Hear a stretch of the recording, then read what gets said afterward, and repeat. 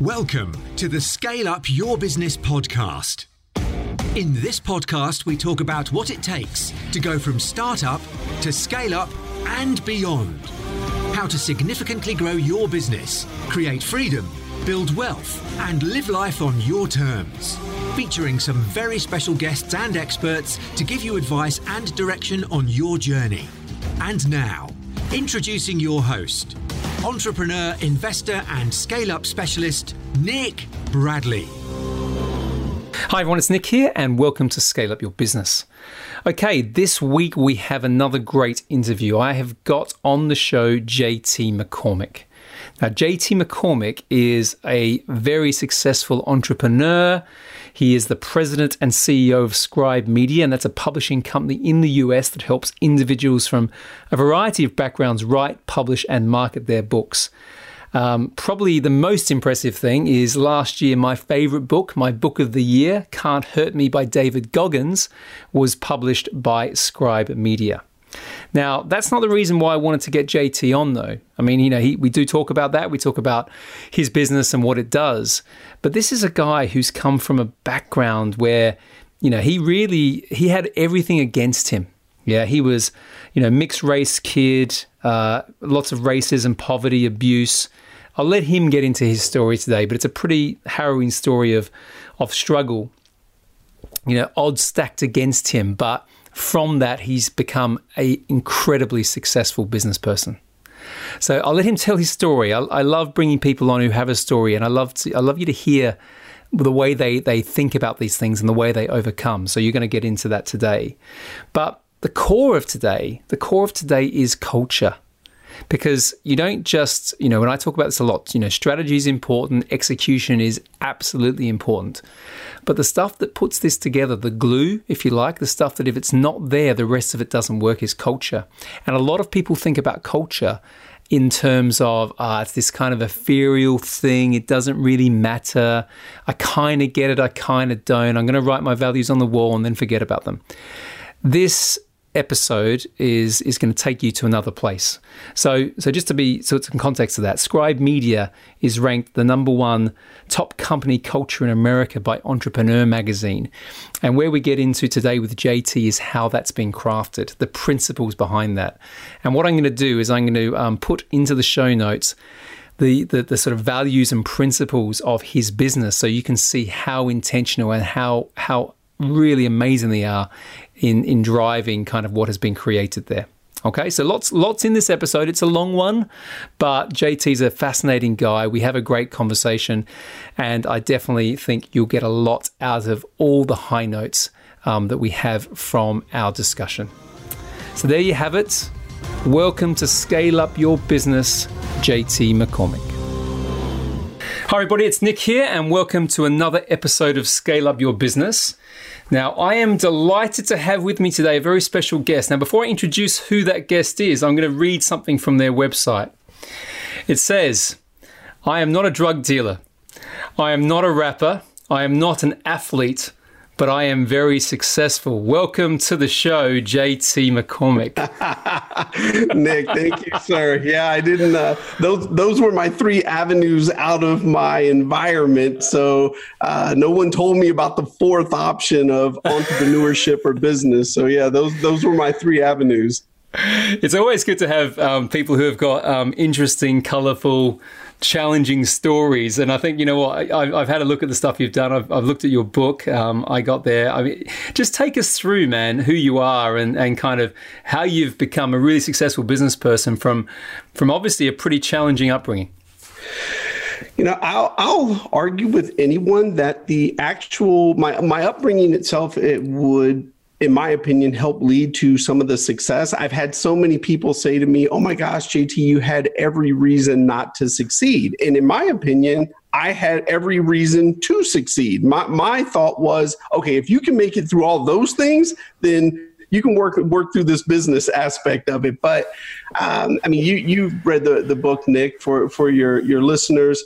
My father was a black pimp and drug dealer in the 1970s. He put women on a street corner. The women sold their bodies, and my dad took every dollar. And then my dad also managed to father 23 children. So I'm one of 23. Oh. And then my mother is white, and she was an orphan. She was raised in a 1950s institutional orphanage. To this day, we don't know where our last name comes from. My mother was given the last name McCormick in the orphanage. So to this day, I had no clue why I have this last name, but it is what it is. Raised on welfare, extreme poverty. There were times where I would eat out of the trash can to have something to eat because I knew there was nothing to eat when I got home.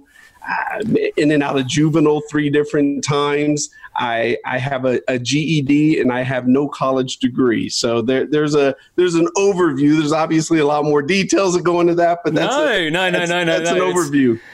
Just to jump back on what you said at the very beginning of that, and I believe this as well, it's the things that some people would look at as adversity that mold you and craft you into the person you are. And I had a pretty challenging upbringing as well, different story, challenging things. But I tell you what, I look back now and think about some of the painful experiences, which were painful at the time. But you know what? Had I have not gone through them and learned how to go through them and learned how to transform myself, my identity, I wouldn't be doing what I'm doing today. So exactly. I look at them as gifts, you know what I mean, in some cases. Yes. Yeah. It's interesting. I had a very chaotic childhood, bounced from relative to relative, house to house, was homeless at 13. And there wasn't a lot of structure, wasn't a lot of consistency and discipline. And the damnedest thing, that chaos has actually helped me in business because business is very structured. It's very routine. It's consistent. You get to move the levers where my childhood, none of that existed. So I've actually found a little bit of peace over in business because you can structure these things. The income statement is the income statement. It doesn't lie. It just, these are the numbers. What are you going to do with it? How did you let's move into that. How did you get good at this then in terms of the business side? I understand that first part of what you said, but you've made, multi-million dollar companies. You've created this. What was the transition to be able to do that? And what have you what was the journey like to get to that? I got to go back to my childhood a bit as well. I said this story the other day, Nick, and I've never said this story on any podcast out loud. It was actually, I was speaking with somebody at the office, and it hit me that even as a kid, I was always in the mode of how can you improve? How can you make the business model better? And a lot of people are going to like to hear this example, but I'm going to share it with you because it was what I was raised in. So my father was a pimp, and what I would go around at times with him and we would collect money from the prostitutes and things of that nature. But I remember as a kid sitting in the car thinking to myself, wow, he takes every dollar. I wonder if I did a 60-40 split or a 50-50 split with the prostitutes, would I have more prostitutes? Would I have more loyalty? And would I make more money? And I remember thinking that as a kid. And again, that's, people may think, oh my God, that's so disgusting, but that was the environment I grew up in. So even as a kid, I was looking at how do we scale? How do we improve the business model? And how do we grow this thing? I don't think anyone's going to judge you on that. As you said beforehand, it's the environment. I often say that people become entrepreneurs around their kitchen table because, their parents are talking about stuff and you can't help but hear that stuff. You know what I mean? It sort of becomes part of you.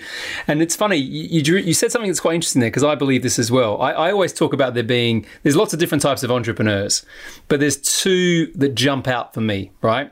You've got the creative entrepreneur who's usually really good at startup.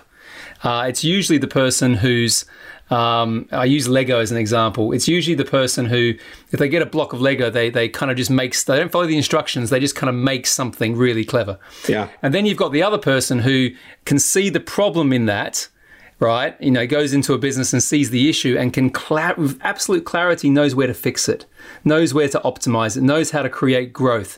And I'm definitely the latter, right? So that's why I say scale up is about that optimization, turning the thing into a machine. It sounds like you're there as well. It sounds like you can go in and you can see that. Totally. Matter of fact, I'll take it a step further. I am not your 0 to 1 guy. Do not put me in a room and ask me to think something up. That's not my thing. But if you say, okay, here's the product or service, then I can tell you, oh, okay, we can scale this to 100 million. We can scale this to $1 billion. So I'm not your 0 to 1 guy. But what I have figured out is I don't care what your product or service is. It all needs the back end of business. It needs culture. It needs people. It needs income statements, operations. So regardless of what your product or service is, all of it has to have what I call the business of business. Great. Well, let's get into that, because that's a cool piece to start with, because I love to hear everyone's perspective on that type of, fundamentals, let's call it. So if you're looking at a business and you're coming in there, your own businesses or others, what are those fundamentals? What is the business of business in your perspective? Number one piece right off for me is know your numbers, know your company. You don't know your numbers, you don't know your company. That's number one, first and foremost. If you do not know your numbers, you don't know your company. And I'm going to pick on the VC companies here for a second. Because I'm here in Austin, Texas, so we got a lot of VC money that flows around here in Austin. And I'm always amazed by the companies who started off and they're in a little garage or a little warehouse shack and they're just making it by. And then they go out and raise their Series A and they raise $7 million. And for whatever reason, all of a sudden now they feel that they need to move downtown into the new hotness and pay $50,000 a year or a month for rental space. We got to get beer on tap. And I'm always amazed by that. Like, wait a minute, you didn't just win the lottery. And in fact, Nick, get this one. I did a post one time. I said, athletes, VC-backed companies, and lottery winners all have something in common. And the common thread is all three come into a lot of money at once. And if you've never had to budget $2,000 a month, how are you ever going to budget a windfall of $5 million? And when I look at this, there's no secret that 70% of all VC-backed companies go out of business. 5 years after winning the lottery winners are broke. Athletes, 3 to 5 years after being out of the league, they're broke. And it's because they come into a windfall of money, but they've never had to budget it. So when I look at VC-backed companies, I laugh when I see the things that they do and why they do them. And, we're going to hire 150 people in 6 months. And I'm like, that's horrible. It's, you and I are from the same cloth, mate. I don't. It's for last week alone. I had 17 separate pitches for capital raising. Right, I've got a number of different companies, and one of them helps that land. My background's private equity, so I'm up the chain a little bit. So it's different. That's where you start to look at profit, right, as opposed to a great idea. But it's funny. Like I work with. I tend to stay at that end, but whenever I'm working with a VC-backed company, the same. You're exactly right. They go out there and they hire the very expensive salesperson. So the first thing, particularly with their technology, they go and get the tech guy from the big behemoth down the road, pay him $150,000 or more a year, and then expect him to come and transform the world. And then after 6 months, nothing's happened. Right. So there's that. And then you're right. They have the barista in the office. Yes. And they always, and you kind of think, and I just find this world really weird. I do. And I know how VC works, but I kind of think, it's not a profit first mentality. It's not a let's focus on the stuff that creates value. Let's be innovative, but at the same time understand where we're going, but do it in a very intentional way. Yes. The psychology, and we're getting into a little bit the mindset of money here, and the mindset of business is out of kilter in some of those businesses to what is going to get them to the area where they want to get to. Yeah, it's interesting too, Nick, because I'm all about the profit. And so I'll speak on Scribe. So we're a 5-year-old company and we have no VC money, no private equity money. There's no outside investors. And here's the damnedest thing. We're profitable. So we're a 5-year-old company, no outside money, and we're profitable. It's not arrogance when I say this, but when we're celebrating these unicorns, a WeWork of a fake ass $48 billion valuation that was never real, the real unicorn is a company that's 5 years old that can say, hey, we're profitable and we took no outside money. And it was interesting because for a while we were housed in WeWork. We were there for about 9 months. And I remember meeting a gentleman and he said, are you guys on your angel round, your seed round, your Series A? And I go, no, we don't have any outside money. And he goes, nothing? And like his face was just, he couldn't even understand, like, how is that possible? And so, yes, it's a mentality where I don't celebrate the fact that someone went out and raised a Series A, Series B. And what's real funny, Nick, is when I see you on like Series E, like how far down the alphabet are you going? But the mentality is not for profitability. I'm not a big fan of how many subscribers do you have? What's the top line? I want to know what's the profitability. And anyone too, Nick, that wants to try to throw Amazon into the mix, you're talking that's a unicorn. That's a one in a lifetime thing where someone came out and said, we're not going to worry about profitability and we're going to grow into this behemoth. Do not, when you're trying to start your company, compare yourself to Amazon, because that's just not even a fair comparison. Yeah, it also starts to, I find sometimes, it starts to get into vanity as opposed to anything that's tangible. Yes. So there's this idea, because a lot of the time, particularly when I was doing the private equity stuff, I was working with people who were going to get a capital event for the first time when buying their businesses, right? It's going to be life-changing money. And quite often than not, you'd say, okay, what really is life-changing money for you? And the figure is always somewhere between 5 and 15 million.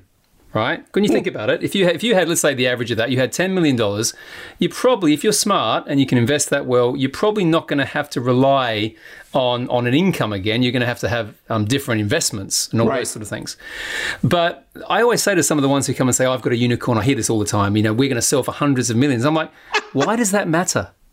Right. Explain to me why that matters. And then it's funny that the blank expression is always, well, I've never really thought of that because all my friends are trying to do this, and you know what I mean? Yeah. It's bizarre. Totally.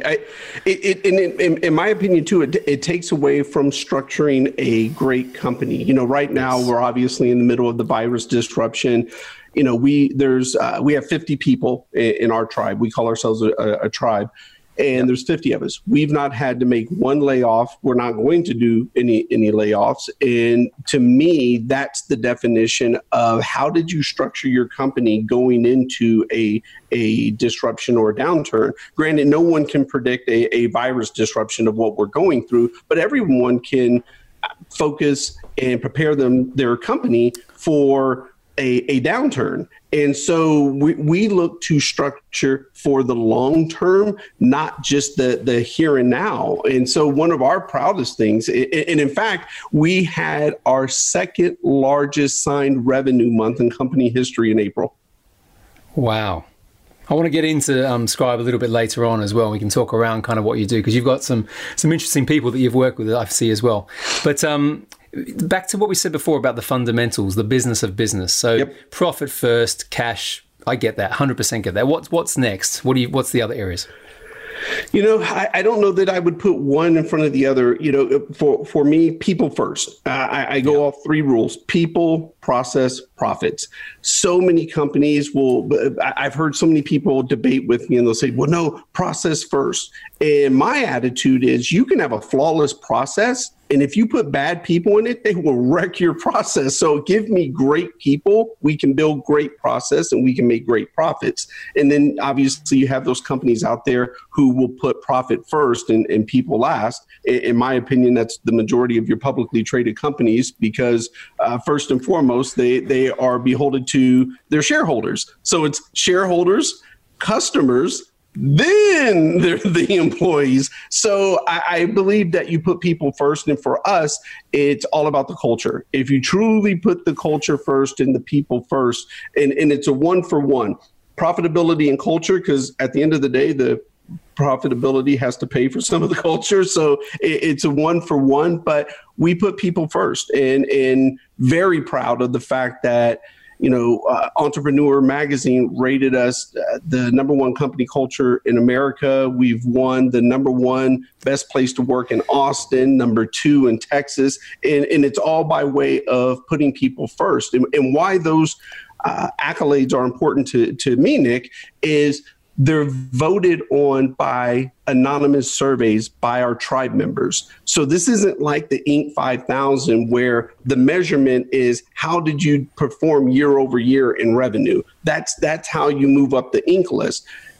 Our accolades, the awards that we've won, are directly associated to people and culture. I believe if you treat people fairly, you treat people with respect, that they'll be even more loyal to you, and you can build a better company.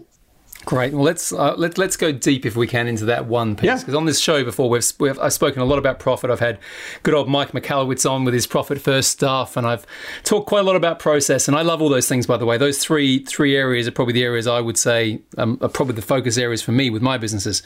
But we haven't gone into people and culture much on Scale Up Your Business. Right. And I'd like to start at the beginning a little bit here. So when you started, let's talk about Scribe, and you're thinking about how do you create a culture that's powerful with intention, which puts people first. Where do you start with that? Everything's around the people first mentality. So I'll share some of the things that we do that show the culture and the people. So here's a great example.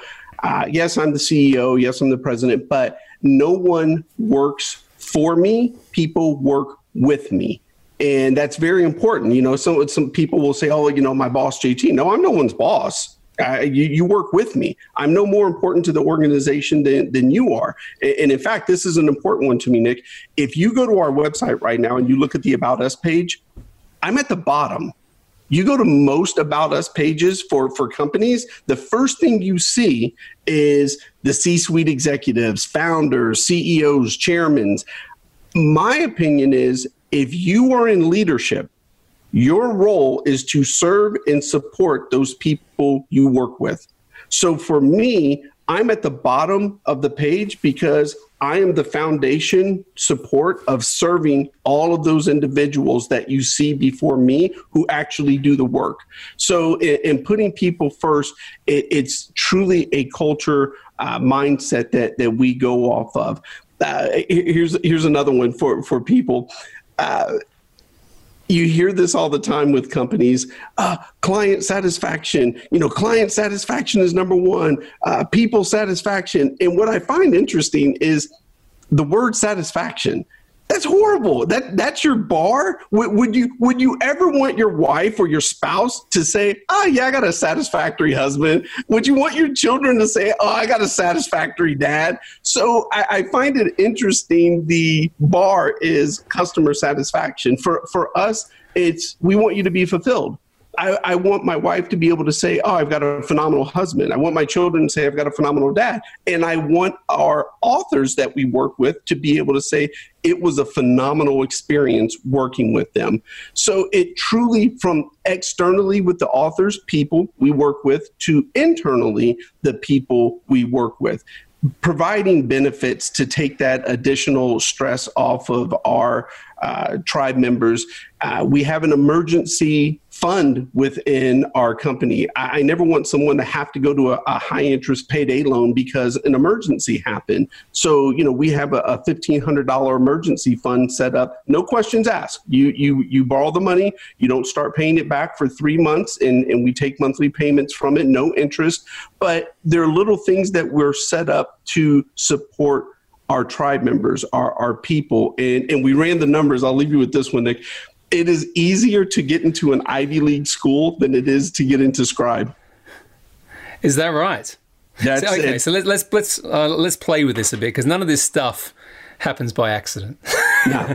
You're a humble guy, JT, but none of this stuff happens by accident. This is all intentional stuff. And the thing is, you've let the cat out of the bag because you already started the conversation with me talking about process and structure. How have you created this? I mean, where did you first learn this? I mean, it's not just that it's not intuitive. It wasn't just you made it up, but obviously you've learned over time. But you've obviously thought this through in a very, again, intentional way. I'm an old guy, Nick. I'm 48, and for me, again, growing up in chaos, it was How do you do things better? How do you improve what's already there? And I just had this conversation yesterday. One of the greatest gifts that was ever given to me here in the States, the middle class, it's the largest class of our country. And follow me, I'm going somewhere with this. The middle class is huge. I didn't grow up in the middle class. I grew up very poor, low economic communities. So when I was 10 years old, my dad took me to a neighborhood in Houston, Texas. It was called River Oaks, one of the most exclusive neighborhoods in the country. So I never saw 3-bedroom, 2.5 bath, mom and dad, middle class. All I saw was horrible poverty, abuse, neglect, murder, drugs. And then he took me to a neighborhood that had $25 million homes. So one of the greatest gifts for me is I never saw the middle class. All I knew was I want to go from here to here. How do I get there? And the reason why I'm sharing that is much of that mentality has come in business as well. It's how do I bridge the gap to get from here to here? How do we create a phenomenal process, and what's every detail that goes in between? One of our principles of the company, impeccable attention to detail. Attention to detail is everything. And unfortunately, where do you learn that lesson in life? They don't teach it in school. They don't teach it in college. But it's one of our principles because it's so powerful that if you have attention to detail, it will change the experience that people have with you. Yeah. The thing I'm reflecting on as you're talking is as I said, there's a lot of stuff I'm getting a sense of that you saw through your upbringing. And as we said beforehand, there's a gift in that as much as it was challenging at the time. But there are some really interesting fundamentals. I mean, back to what I said at the very beginning here about, there was no real backstory for you to be very successful, but you're very successful. I'm understanding this now. I think you need to change your website. You've got a certain degree of focus. We'll talk about empathy a little bit more. Process. You are really clear. The clarity you have between the A to B, I'm getting a sense, is very much there. So you've had the vision of what this looks like in your head, and then you've executed and made a process around it. Because coming up with the 1,500 loan doesn't just happen. That's listening to people, that's understanding, being yes. on the pulse, and then introducing it. You nailed it on the listening to people. One of the greatest things for me, again, one of our principles in the company, ask questions. Man, Nick, I've built a career out of asking questions. I have to give credit to my 3rd grade teacher, Mrs. Dudek. She said, there are no stupid or dumb questions. And it's interesting, when I was putting that principle into our culture doc, someone challenged me and they said, JT, that's not true. There are stupid or dumb questions. And I said, okay, well, give me an example.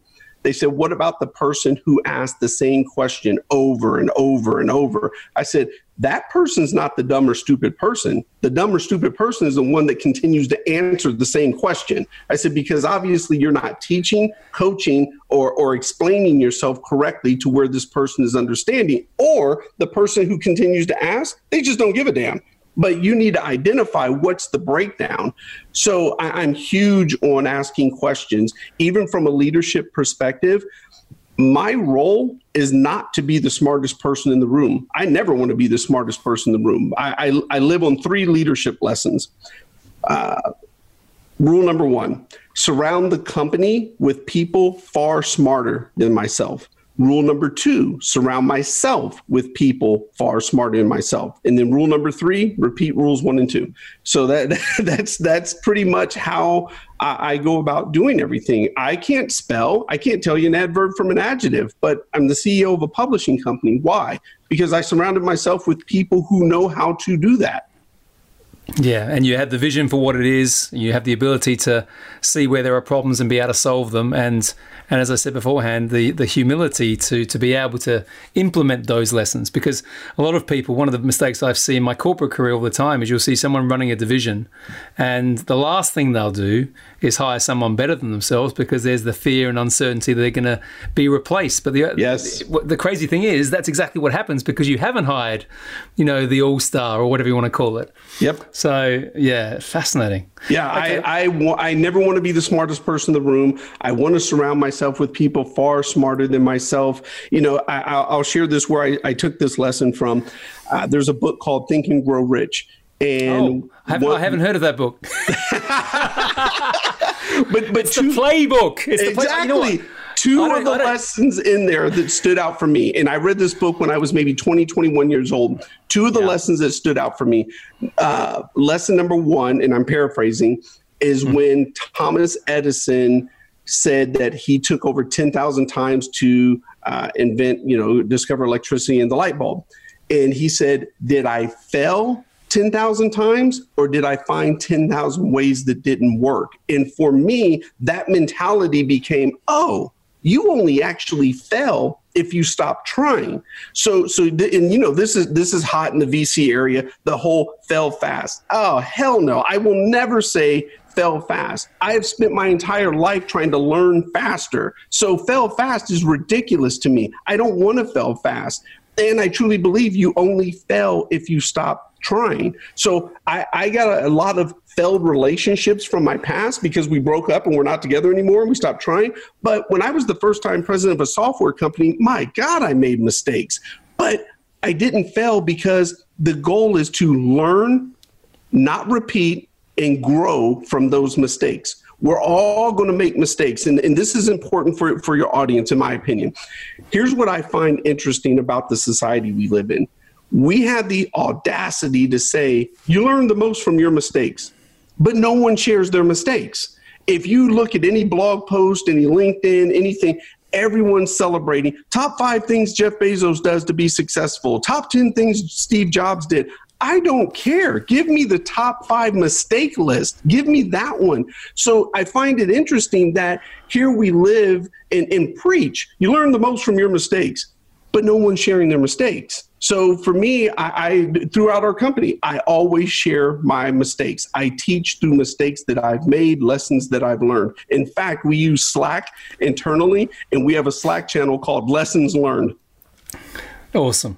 Yeah, there's a lot of things here. I'm trying to capture it so we can I like people to listen to guests when they come on and take something away. Take something, even small bits that they can go, you know what, I haven't thought about that before. Perhaps I could apply that in my business. So I'm just there's so many bits that you're giving out here around culture.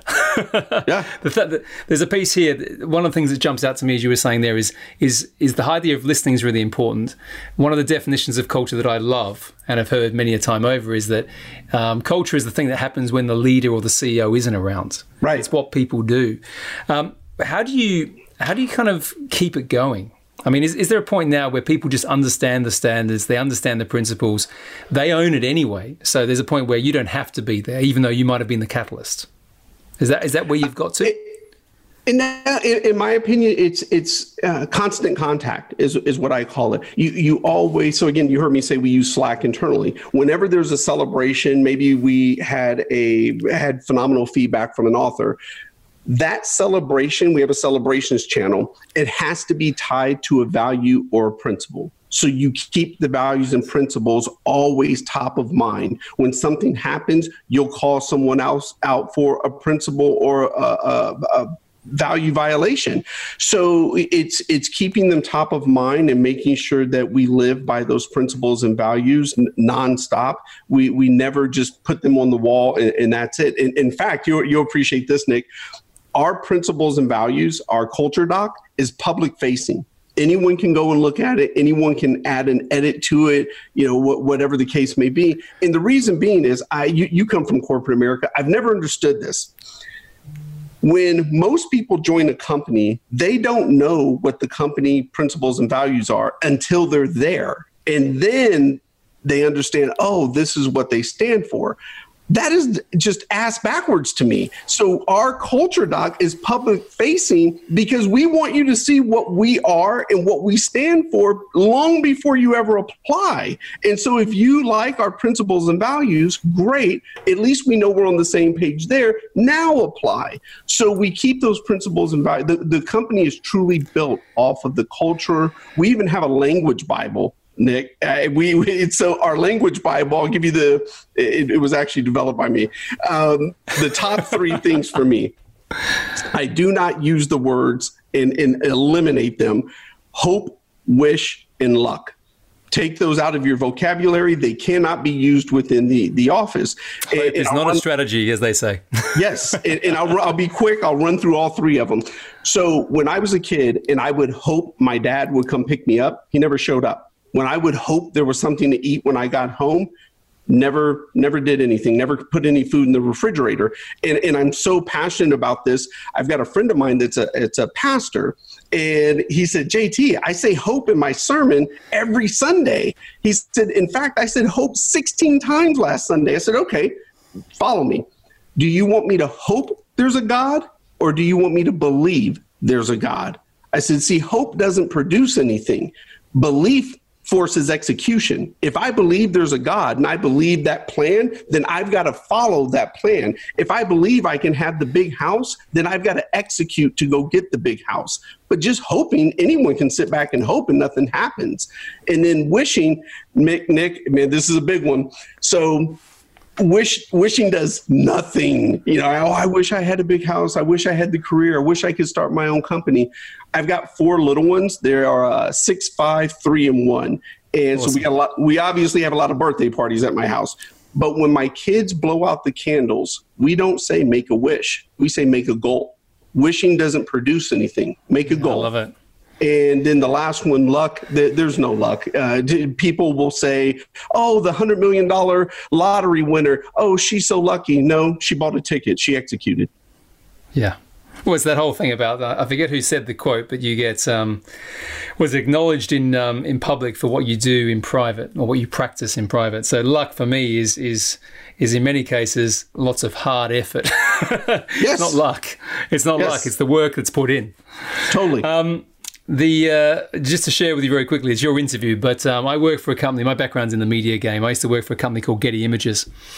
And we had a very similar concept called the 7 leadership principles.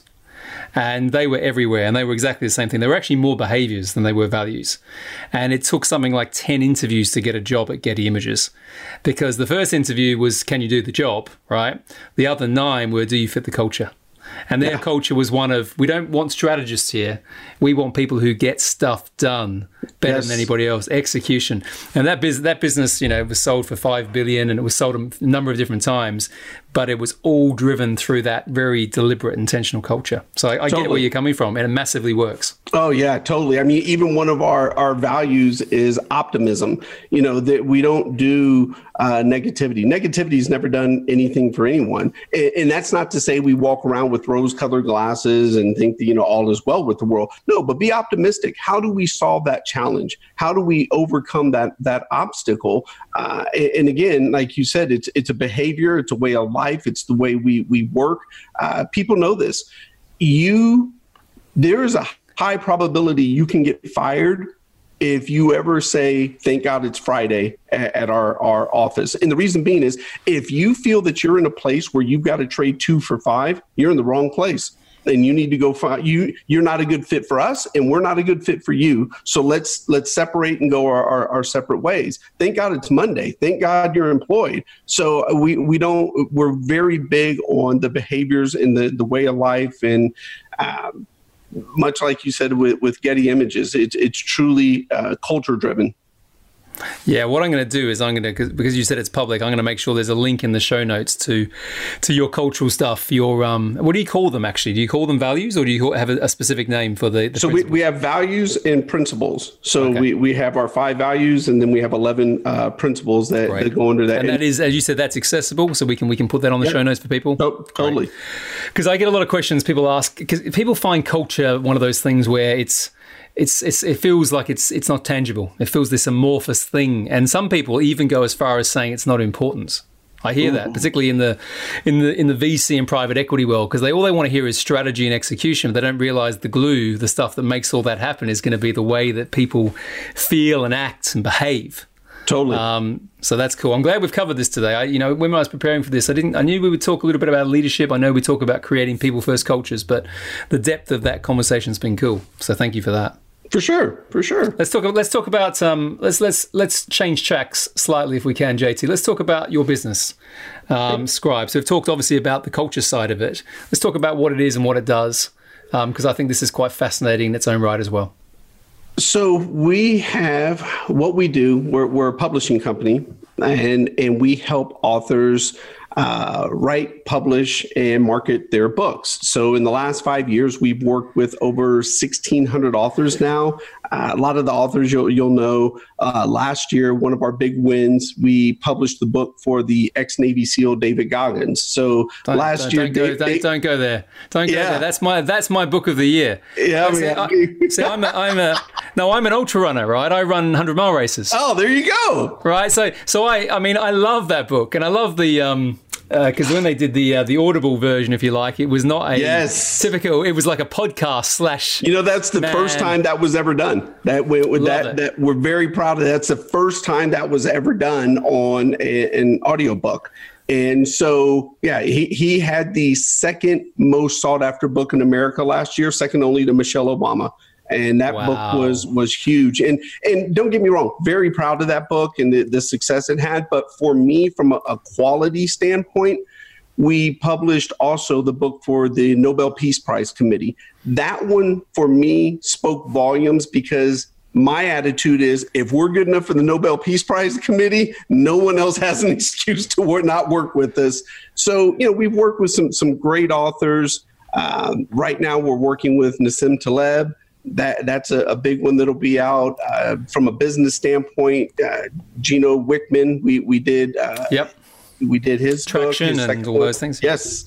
So David Bach, the Latte Factor, he's had 9 New York Times bestselling books. So Chris Voss, Never Split the Difference. We're working with him. So another one of my favorite books. Yeah, but it's interesting. The big names are only about 2% of our authors. The great majority of our authors are business owners, CEOs, founders that consultants that are writing their book because they credibility, thought leadership, lead generation, or maybe a legacy piece. So many of our authors want to leave that legacy piece for their family. So it's quite a tradition. The reason I wanted to get into this is my background was in magazine publishing a long time ago and newsprint. I worked for News International for a number of years.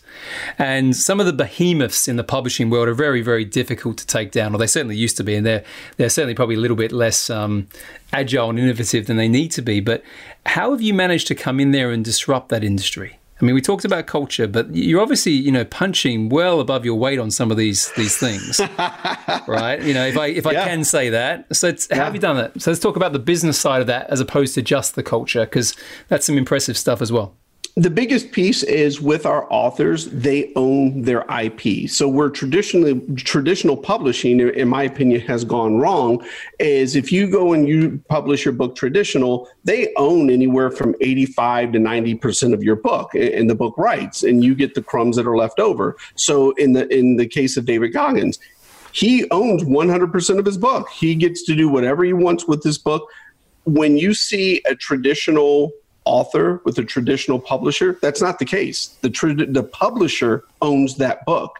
And so with our authors, they own their book and they can do whatever they want with it. They obviously keep the majority of the revenue. So that's been the big piece. And then also traditional publishing, their money is made through book sales.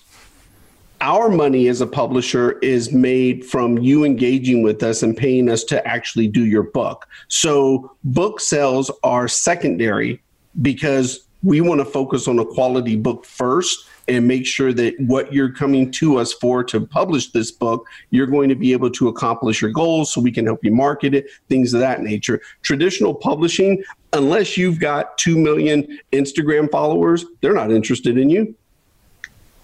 No, absolutely. So this is something I can see why the model was different. And how did you come up with that model? Did you see that there was an opportunity to flip things on its head?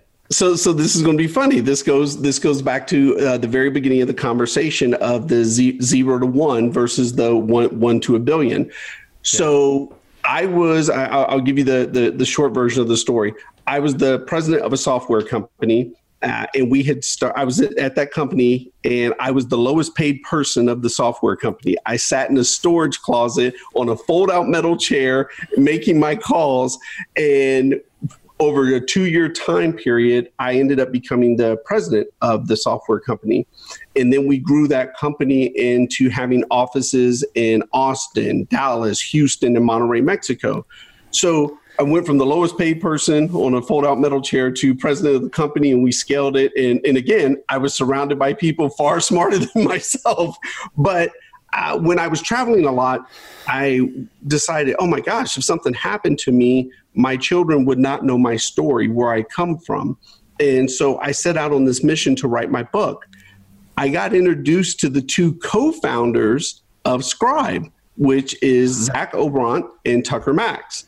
And so Tucker comes over to the software company. We meet with one another. And as we're wrapping up, he says, man, you've built a great software company here. And I said to him, I go, no one person builds a great company. That's a fictional thought process. I don't care who the leader is. I don't care who the CEO is. No one person is responsible for building a great company. So he said, will you give me feedback on our process as you go through it to do your book? At the time, Scribe was only 13 months old, so they were a brand new company. So I was going through the process, and I'd call Tucker up, and I'm like, hey, you need to stop this immediately. What the hell is this? Whoever told you this was a good idea? And so Tucker invites me to, he said, hey, would you sit on our advisory board? And I go, why not? One thing led to another. He invited me to an executive meeting, and then he and Zach, the two co-founders, sit me down at Starbucks one day, and they're like, hey, if we give you a ton of equity, will you come be the CEO of the company? And so I said, yeah, why not? I was the president of a software company. I can't write code. May as well be the CEO of a publishing company, and I can't spell. So God bless America. But you can fix things, and you can see where the potential is in things, and you can see the potential in probably both people and business. I'm getting a sense as well. And that was the whole piece behind it. I'm not your 0 to 1 guy. I didn't start the software company. I didn't start the Scribe in its current form as the publishing company. But I understand the ins and outs. Even when we were with the software company, I didn't write code, but what I realized the bridge that needed to be the gap that needed to be bridged was one, software developers are not good salespeople. So that's number one. Number two, project management and the bridge between communication with the other companies. Your greatest software developers, they just want to go, leave me alone, let me go write code. They don't want to sit there and interact and have the small talk and things of that nature. So that was the bridge there that helped us grow. And then here at the publishing company, it's just been a combination of things, of the old model of how things were done. Why are we doing it this way? And again, offering a phenomenal experience for our authors. Last piece on that, Nick, I always express to people that most companies have the luxury that they're either a service company or a product company. We're both. We have to provide you with a phenomenal service and then have a great product, which is the book on the end. Yeah. Okay, I get it.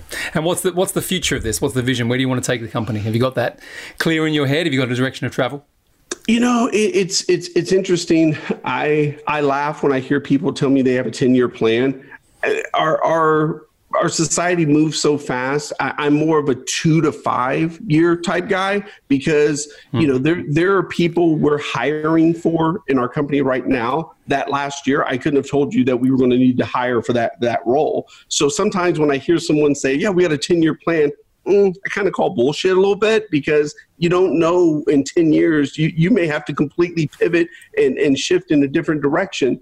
So for us, it's continue to grow the marketing aspect of this, continue to do things and disrupt the audiobook portion of it. As you said, you listened to David's book and how that was done. So, that's our approach. All things publishing and media. Right now, over this virus disruption, we just launched a new course in the middle of the virus disruption, and we had 5,000 people attend this course, and it's just blown up for us over the last 7 weeks. So again, continue to disrupt and do what we do. Awesome. Well, listen, I've got 3 final questions for you, JT, if that's okay, because you've been generous with your time. Okay, you ready? So first one. Sir. Best piece of advice you've ever been given, and by whom if you want to share it, but what's the best piece of advice? I'm going to share this, and it's only been about 9 months that I've said this out loud. The advice came from my dad, and for the longest I wouldn't give him credit because he wasn't a good dad, and I didn't want to give him credit. But my dad told me when I was a kid, he actually told me and a couple of my other siblings, he looked at us and he said, no matter what you do in life, be the best at it. He said, if you're going to sweep the streets for a living, be the best street sweeper. Now, he could have given us a little something more to aspire to, but that was his feedback. And I remember my first job after I got my GED, I was cleaning toilets, and it sucked. It was a horrible job. It was filthy. If I can say this, it was a shitty job, no pun intended. But I stood in front of those toilets, and I remember saying to myself, okay, if this is my job, I'm going to have the cleanest toilets in all of the state of Texas. And that directly came from my dad saying that to me, no matter what you do, be the best at it. And ever since then, my goal has always been to be the best. I want to be the best father, the best husband, the best CEO. Anything that I'm doing, I want to be the best at it. You know what's funny? So 2 things out of that. You're the second person today who's used that same example of cleaning toilets and being the best at it. Yeah. I mean, it's... But what I mean by that, is like my mission, if you like, and this is what I say, is I want to become the best version of myself, whatever that is, and I want to help other people. I want to inspire people to be the best versions of them, because I 100% agree with that feedback. It was given to me by my grandfather many years ago as well. There's no point being half-assed at anything. No. Right? If you're going to do it, do it and do it to the best of your ability. And a lot of people these days, they don't understand that, and they wonder why they're not progressing or getting to where they want in life, but they're not playing full out. They're not showing up. Totally. And they half-ass things as well. So many people try to be someone when everyone is looking, but they're a different person when no one is looking. And what I mean by that is, if you're walking out of the restroom at the office and there's a paper towel on the ground, take 2 seconds to pick it up and put it in the trash can. What are you above the cleaning crew that cleans up the restroom? So what's your character? Who are you when no one's looking? Because who you are when no one is looking is who you are when everyone is looking. Yeah, I love that. Okay, next question is, what's the worst piece of advice? Oh. Wow, I've never answered that question. I don't know if it was so much advice. Yeah, it wasn't advice. It was people telling me people telling me I would never amount to anything. People telling me that I'll never be able to accomplish some of the things that I've done. That would, I don't know if that was necessarily advice. It was people just telling, as a kid, I remember I was called retarded. I was called slow, that I wasn't smart. No one really had any expectations of me. So that would be the worst piece of advice that I was given or people said to me, because I don't really think that was advice. No, but it doesn't matter. I always like to ask that question, because I think you learn, as you said at the very beginning, you learn a lot from mistakes and learnings as much as you do from kind of the stuff that's always positive, right? Yeah. So, I listen to you answer that question, and obviously it's ignited a lot of fire in you to do what you've done. I think if someone questions my ability to do something, and that conflicts with what I want to achieve, it fires me up to prove people wrong. I use it as something to ignite. Yeah, totally. It's at the end of the day, I always knew I had hard work. I never obviously I don't have the academic credentials. I don't have, the formal education, but I always knew that I would outwork anyone, that I would think, that I would ask questions. And that was the piece that I always knew I could control. I can control my work ethic. If you're going to sit around and binge watch Friday through Sunday Game of Thrones, well, guess what? I'm going to study scale, growth, the markets, business, unbeknown to a lot of people, 60% of my net worth did not come from, leading companies, and it came from actually investing in the stock market. And I taught myself how to do that. So you can be what you want to be, but you have to put the time and the work ethic into becoming what you want to be. Yeah. Love it. All right, final question, and this is a bit of a difficult one because there's lots of different things going on, but a piece of advice that you would give people now who are going, or business owners now that are going through COVID-19, in terms of where they should be focusing or thinking, or anything that comes to mind around that? So given my role, and I'm in several different mastermind groups, things of that nature, I've had a lot of CEOs, business owners reach out to me. Hey, JT, what are you all doing to structure and be safe and sound during this disruption? And so many people, a couple of people have even been offended by my answer. And my answer has been, if you're trying to structure to be safe and sound right now in the middle of the disruption, you missed the boat. You structuring to be safe and sound happened a year ago, happened 2 years ago. And so when the disruption came about, we were prepared. Again, no one could anticipate or prepare for a virus disruption, but we were prepared for a downturn, whatever that looked like, election year or recession, whatever. We were prepared for that. And so the advice I would give now is, if you're in the middle of it, one, be fully transparent. Tell the people you work with, the people you serve, where you are as an organization. If you are facing layoffs, let people know that up front. Don't disappear. So be in constant communication and be visible right now with your entire team, with the tribe. Don't go disappear, hide in a corner. If you are the CEO, the business owner, the leader, whatever the leadership role you're in, you have a responsibility to be transparent with those individuals. Don't just show up one day and then let everybody go. And so I would say right now, if you're in the thick of it and you weren't prepared going into it, be in constant contact, be transparent. And the last one, I'll swing hard on this one, Nick. I will say this: don't pull a Danny Meyer Shake Shack. Okay. And what I mean by that is, they took the small business money and spun it to where they got positive press because they gave the money back. And I found that to be very disgusting. And here's why. I was okay that you applied to get the money. Great. If you figured out loopholes and the way you could get the money, great, do your thing. You're a business owner. You wanted to participate and get the money. Great. I don't knock you for that. What I knock you for is, had it not been made public that you all took money, you would have never given that money back. You would have kept that money. And then you spun it to make it look like you were a positive because you gave the money back. And I just call complete bullshit on that. That's disgusting. I look at it as like a relationship where someone's had an affair. Are you sad are you sorry you got caught? Or are you sorry you did it?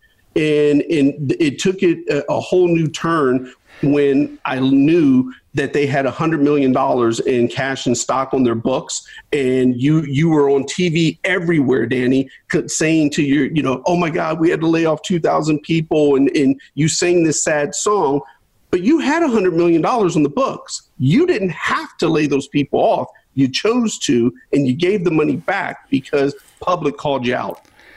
Yeah, but we're getting now into kind of business ethics and authenticity, and no, it's fine. But I'm a massive believer in kind of long-term thinking, right? I don't mean long-term in terms of 10 years out. I mean, all of my businesses work on annual cycles with 12-week cadence, right? All of them, 90-day cadence.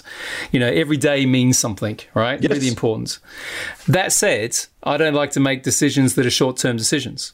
Right. So there's a piece here, though. But what you find these days, and I don't buy into it, I agree with you 100%, is that people forget. They forget the things that they need to do that made them successful in the beginning, and they see these nice, shiny green bills or dollar signs or pound signs, wherever you are, and all of a sudden they lose their way. It's it's horrific. Sometimes, because I said I did 10 years in private equity, I saw it all. all. And the reason I don't work in private equity anymore, not in the way that I did, is because it didn't align with my values. Yeah, so I totally agree with you. And you're right. It did cross into ethics and things of that nature. But you're right. In the public markets, they're making decisions, quarterly decisions, and not long-term decisions. And it's if that's the game that you're playing, I understand it. I get it, because that's the game you're playing. But I can't say it enough. Don't spin the game in your favor to make it look like what you did was a positive. It wasn't a positive. Well, it also totally and utterly is counter to what we spent a lot of today talking about, which is culture. Right. Yes. Because people aren't stupid. And I think, if you want people to kind of work with you, they have to believe in not only the mission and everything you're trying to do, they have to believe in who you are as a leader. And that's not just the CEO, it's the kind of everything that goes in the company. And I think, if people act that way, if they don't come from a position of authenticity, trust, credibility, they haven't got a lot of hope of keeping good people with them for a sustainable amount of time. Yeah. And then all of a sudden, the whole idea of scaling your business, the whole idea of creating value, changing the world, making a difference, all of that disappears because all of that's been stripped away. So no, I get it. It doesn't last piece I'll give to that as well, Nick. For us, I'm big on transparency. So for your listeners, the new entrepreneurs coming in and starting up, every month we share the income statement with the entire company, and every dollar that was spent at a conference, travel, the water in the refrigerator. We're transparent with salaries. Everyone knows what I make. They know what the co-founders make. They know what everyone's salary is transparent. For me, what that does as well, it takes away water cooler talk. It takes away people wondering, I wonder what they're doing. No, look, there it is. That's what we spend. That's what we make. This is our profit. This is how much cash is in the bank. And here's everybody's salary.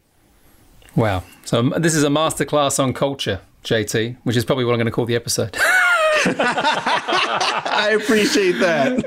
No, listen, it's been great having you on today. As I said, you've been generous with your time. I was looking forward to this conversation when we started talking a few weeks back, and it's absolutely delivered. So from behalf of all my listeners and myself, thank you very much for giving up your time and coming on Scale Up Your Business today. Hey, Nick, I am humbled and flattered you would have me on, and I appreciate you listening. This was great. I had a great time. All right. Thanks very much.